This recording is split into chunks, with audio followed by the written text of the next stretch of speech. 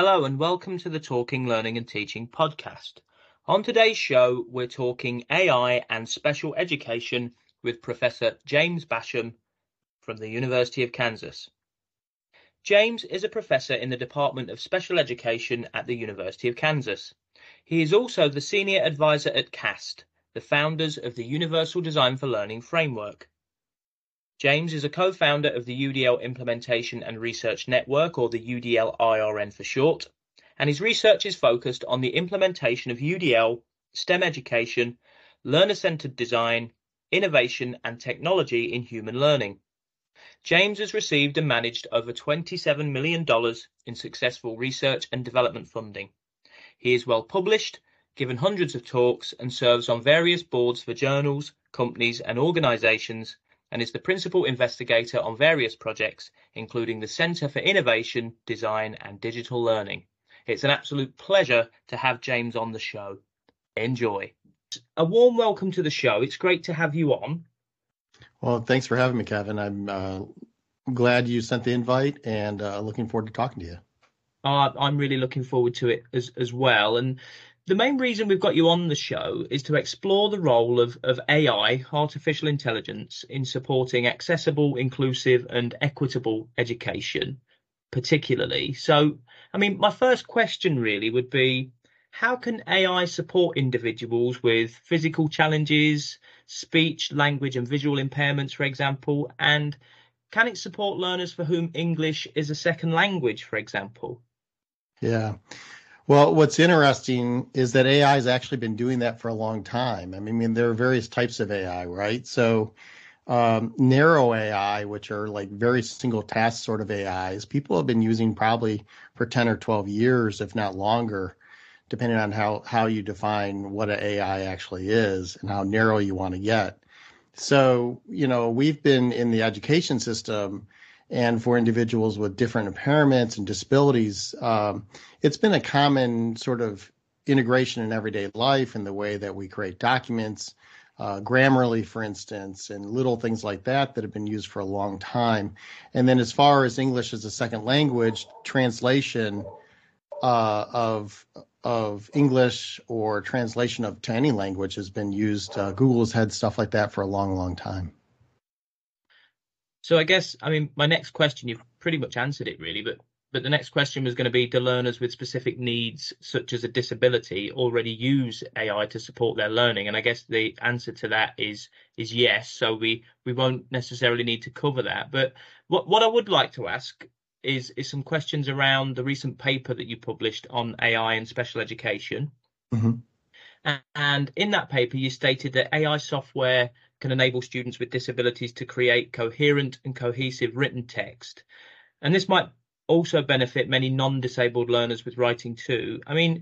Is using AI cheating? You used the term cognitive prosthesis in that paper, which I really liked.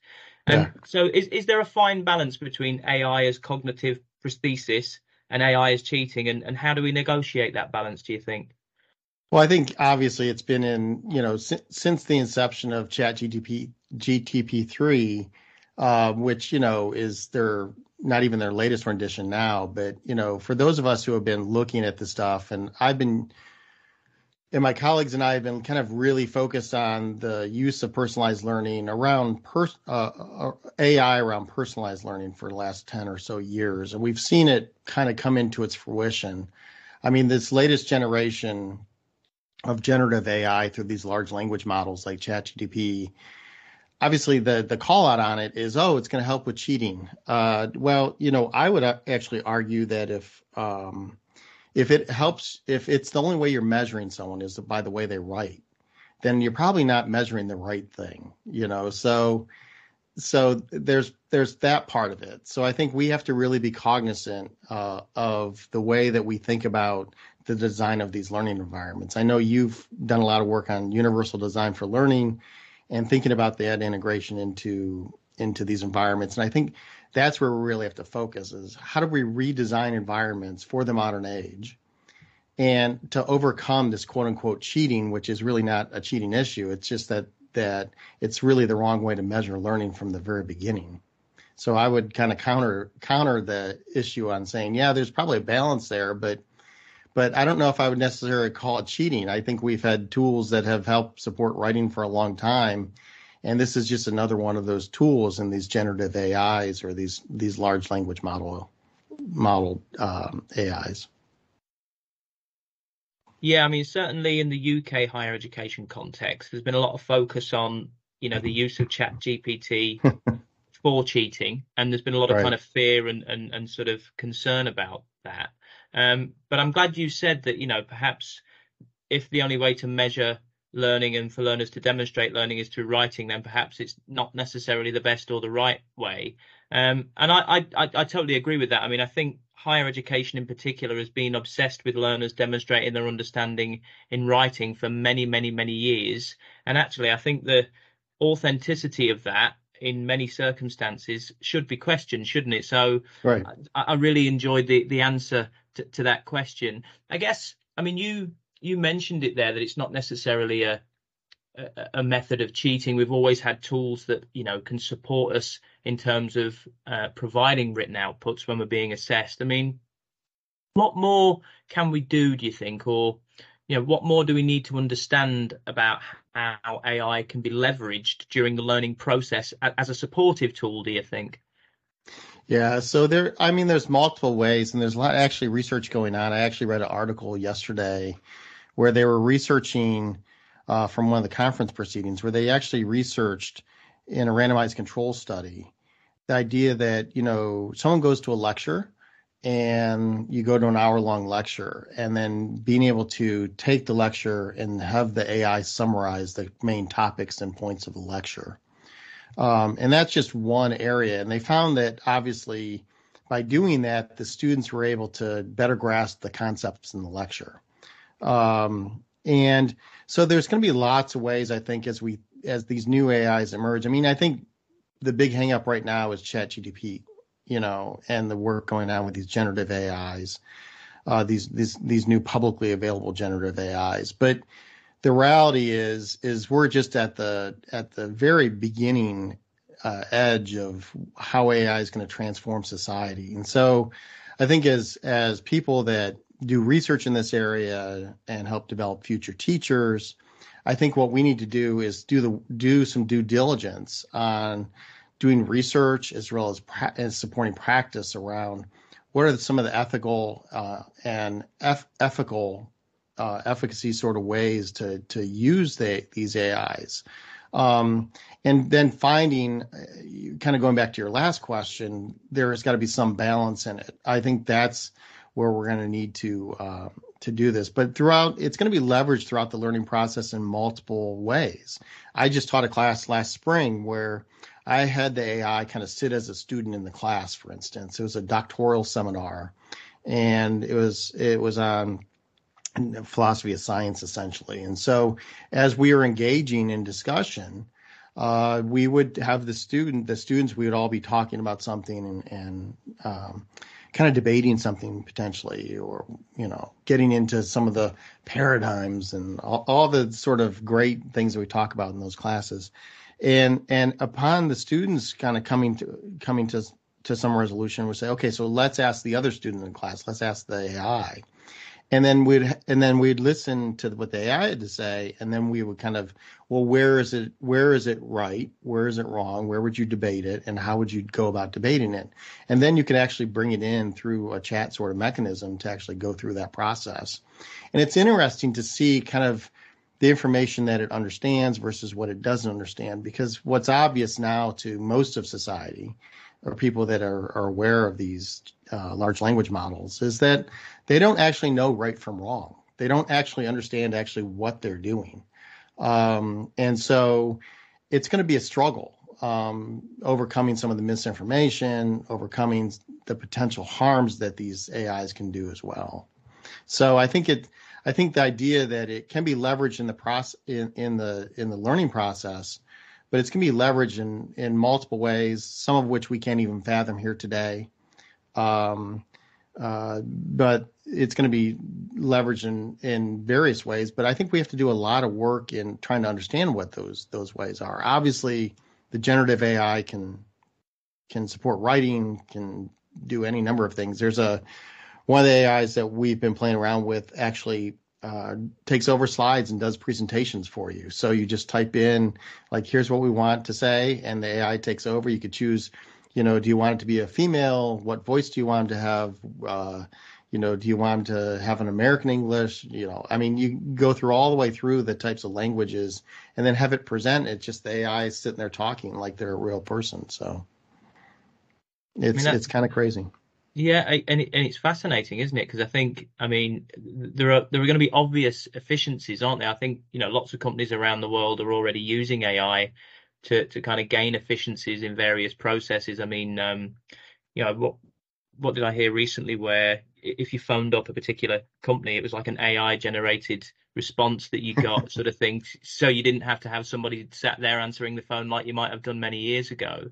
And I think, Right. more and more in UK higher education, we put a big focus on kind of the vocational elements of it and sort of, making sure that the learning experience reflects the world beyond university so that learners become more employable and get on better in the employment realm. But I guess in all of our lives, including employment in the future, we're going to be drawing upon AI tools to help us in our job. So you would expect that it would have to be a sort of inherent part of learning as well if we wanted to make the learning experiences as authentic and reflective of the world beyond university. But I think you're absolutely right. We're still kind of working out, aren't we, how it can best be used. In the previous answer that you provided, you talked about some of the ethical issues.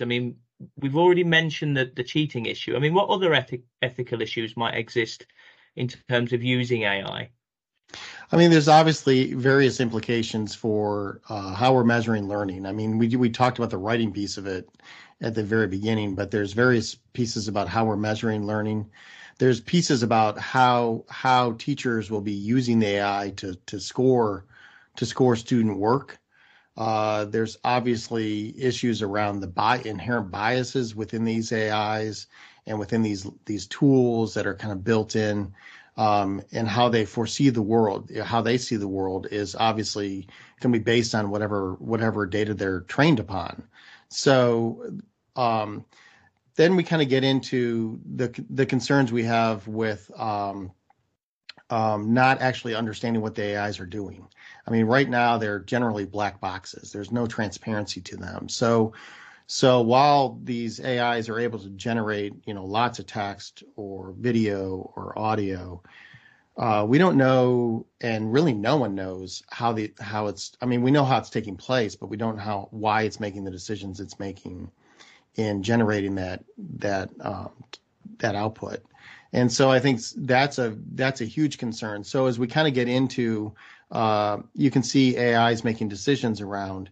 And they already do. These AIs embedded in hiring processes now, and making decisions around what's appropriate for students, what's not appropriate for students. These are things that I think, as an education system, we're going to have to kind of come to terms with. So, for instance, if an AI identifies, Johnny as a student that needs extra support, well, why does that student need extra support? How is it making that decision? These are things that we need to kind of come to terms with. And again, I think we're just at the very cutting edge of starting to think about these things. And many of the issues that are ethical in nature haven't even been thought of yet. Yeah, I think you're absolutely right. It's like peeling the layers of an onion, isn't it? And I think you're right. We're sort of at that point where we're just at the outer layer, and we need to keep peeling a little bit, don't we, to kind of unpick what those issues are going to be, and also how it can be used to really enhance the learning experience for all learners. And I put the emphasis on all learners. Not necessarily just learners that have special needs. Turning our attention to teaching a little bit more. I'm an educational developer, and so my primary role is to support teachers to become more effective. You've already mentioned some of the ways in which you've used AI from a teaching perspective, but how do you think AI can be used to supplement or even enhance teaching methods? I think we're just at the beginning stages of this, but it's going to be immense. What we're seeing right now already in the way that we support the way we support students in the classroom and all students in the classroom. I think one of the things that we're going to start seeing is a greater way to personalize learning for all students, and that's not something that it's been done. I know that the UK had a big focus on that years ago. I think various pockets throughout the world have had a focus on it. My grad students and I have done a number of research studies on it, and they've gone off and they're doing their own great things now. So personalized learning is something that we're really kind of focused on. And I think that's going to come into being. I mean, one of the issues that we've had within the personalized learning research area is, and what we have found is that it's not overly feasible for a teacher to personalize to X number of students without great support. And some of the early research projects have used customized sort of systems, lower end, narrow AI sort of systems to support decision making and to support the students in a personalized pathway. But I think as we kind of get further into this and understanding the potential of these AIs, I think we're going to be able to start making some of these decisions and helping students kind of have a personalized learning experience, which I think in turn will help all students, including students with disabilities. That's kind of what some of our early research found. Actually, some of our early research in personalized learning that had, again, light interactions with very narrow AI found that some of these students were gaining more than a year's growth in a year's period. So I think there's a great potential for transforming the way we think about teaching and learning for all students. I think, but the critical piece here, and I think, Kevin, that's what you're kind of hitting on. I like the word all learners, right? Because the all learners piece is a critical part, because oftentimes for folks that focus on individuals with learning differences and disabilities, those students are oftentimes left out of the conversation. They're not at the table of the conversation. And I think that's something that as a field, we have to really kind of keep that all learners in focus. And that has to be a primary discussion going forward, be it in the development of teachers, be it in the way we think about the use of AI, be it in policy. We just can't forget that there's a whole lot of variability across learners, and that variability has to be accounted for in the way we design learning environments, learning experiences, whether we're using AI or not using AI. And one of the concerns I have going forward is, this AI could kind of come in and really drastically disrupt the education system in multiple ways. I mean, one, it could be done because we don't have a grasp on the AI itself and we just let the AI make the decision.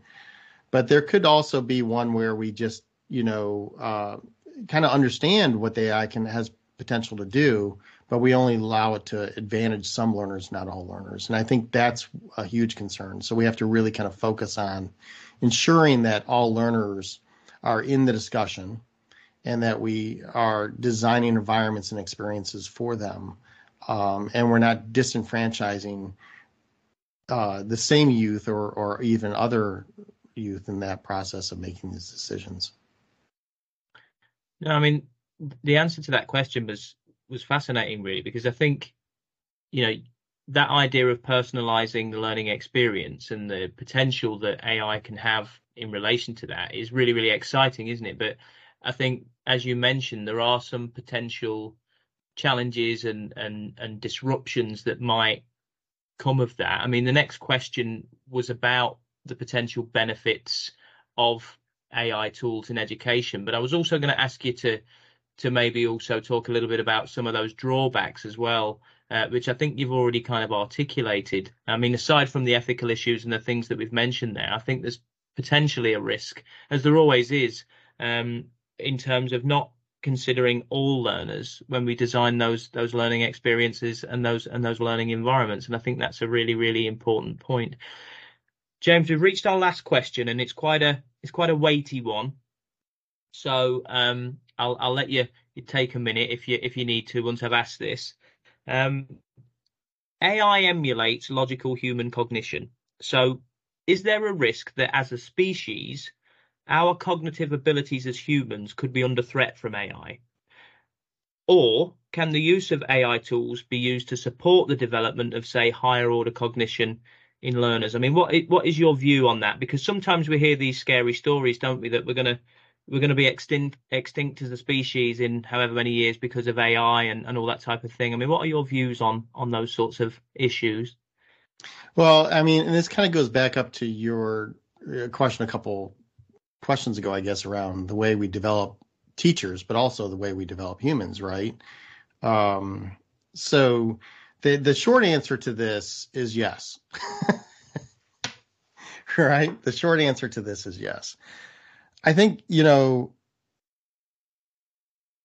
AI has the potential to truly transform over time society.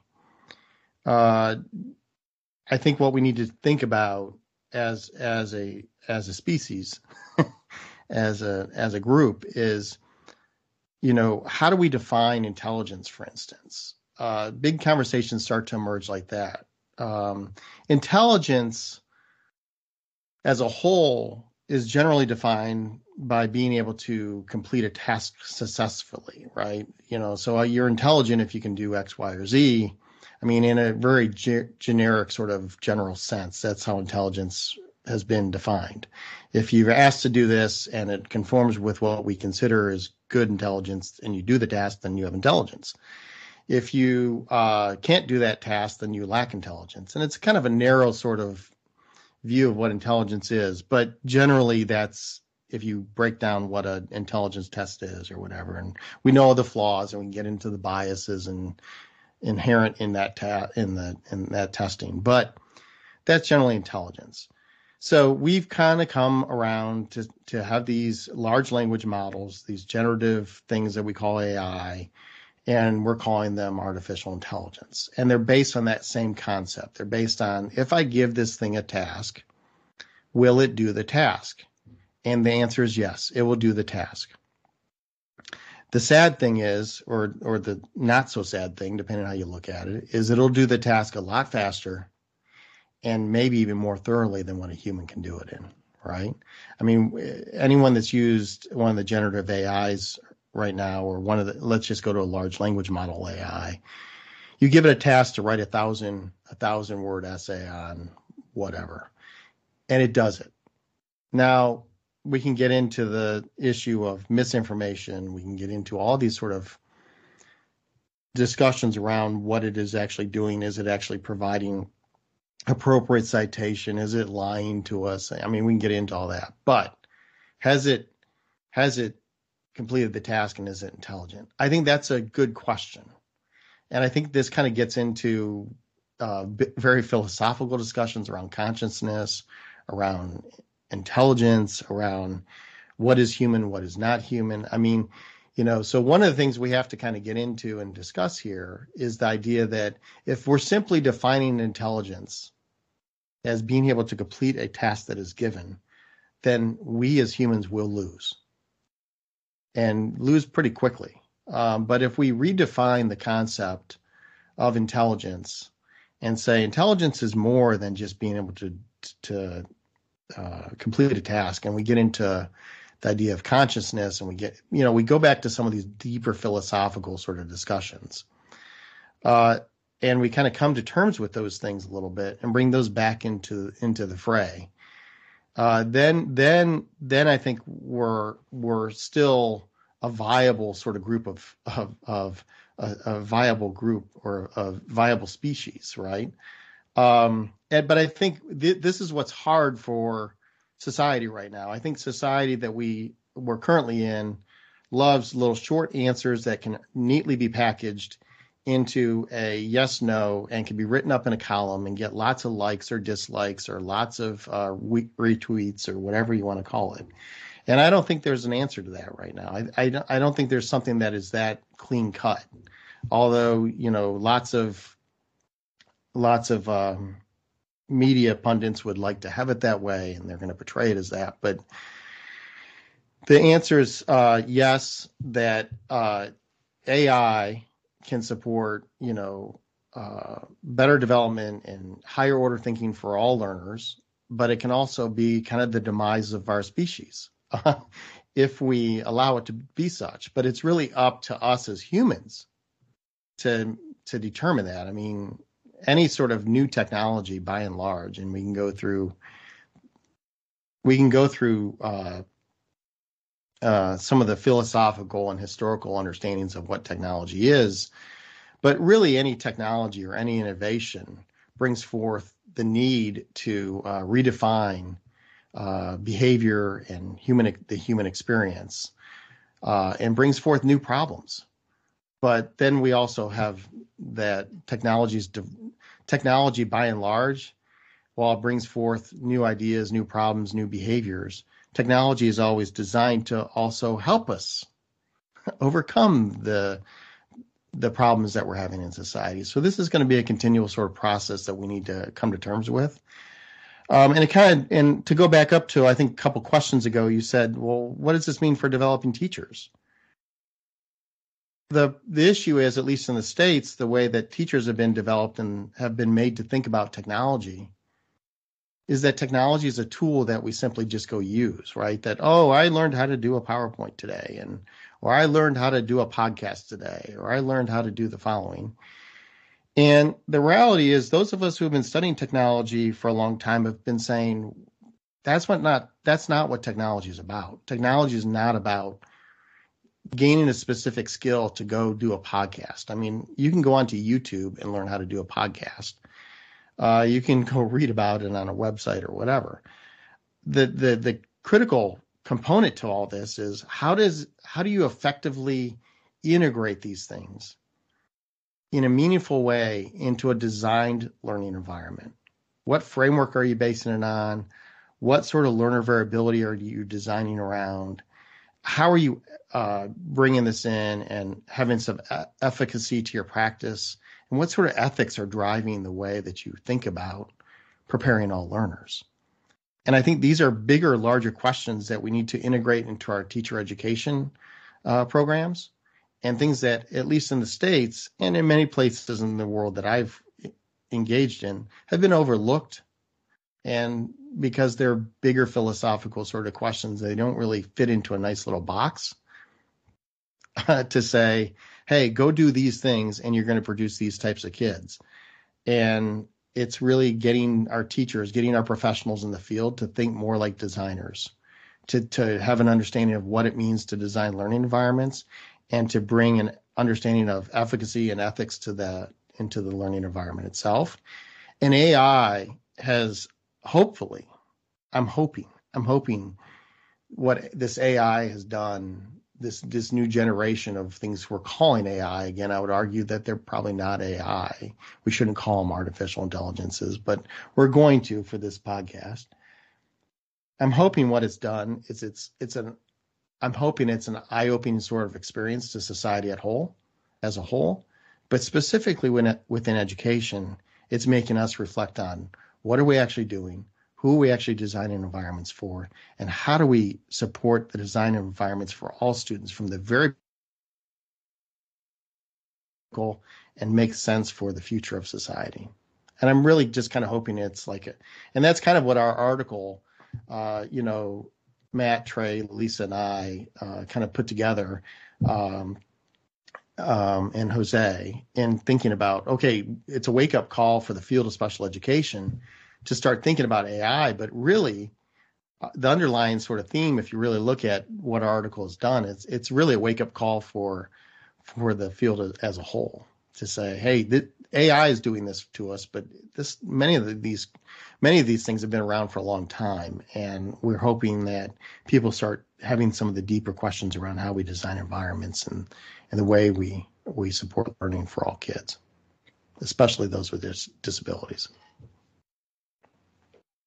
There was so much in that kind of resonated with me and got me thinking and reflecting, really. I mean, the whole bit about, if intelligence is measured by completion of a task, and it made me sort of reflect on how often we get quite obsessed with the products of learning in higher education, i.e. task completion, rather than the process. And I was having a conversation with some colleagues recently where we're sort of saying, wouldn't it be great if the assessment process, say you set an assessment where you give the learners a problem to solve, but you're not really all that bothered about whether they solve the problem correctly. What you're actually assessing is their approach to it, how they plan, how they use the resources, how they draw upon each other, the real kind of process related aspects, rather than, can you tick the box or solve the problem or complete the task, etc. And it kind of speaks a little bit to that, doesn't it? It's almost a bit mind blowing to sort of say, well, we need to know if they've got the right answer or not. We can't just assess the way that they approach it. But actually, in light of things like AI, perhaps it is more important that we kind of focus more on the process. And it also got me kind of reflecting on the kind of skills that you need from an academic perspective. I mean, even in my time as an undergraduate, it was still very much a kind of content transmission model, and the kind of knowledge and the content that you were fed came from a fairly narrow and limited source, really. But obviously today, the amount of content and information and knowledge you can draw upon is absolutely, almost infinite, really. So, it's almost about how the learners are able to kind of sift through all that, make sense of it, keep the bits that they think they need, and that are useful, and discard the bits that are not. Be selective. It's almost like a different skill set, isn't it? And I think we're still wrestling with that a little bit. I mean, I always have conversations with colleagues about the purpose of higher education, and whether we've, whether the current purpose of it reflects what we really need, in terms of the way that society is changing and the kind of skills that people are going to need in the future. James, I mean, that was absolutely fascinating, and I just want to thank you for being on the show. I mean, some of the answers you provided there are just so eye-opening, but also I think, I'm sure the listeners will think this as well, but just really, really got me reflecting on different things and some of those bigger, deeper philosophical questions, really, because I think, you have to do that, don't you? It's a bit like when you talked about, it's not just about learning how to create a podcast or a PowerPoint. You've got to think about how those things can be integrated in a much more of a holistic and sort of, organic fashion. And it's sort of the same level of thinking, isn't it? So thanks for that. That was fantastic. Well, you caught me a little early in the morning. I'm still finishing my second cup of coffee, but thanks for having me on. And I really appreciate the podcast and everything you're doing to kind of get the word out about some of these very important topics in the field. Oh, well, thanks ever so much, James. I really, really appreciate you being on here. So thanks again.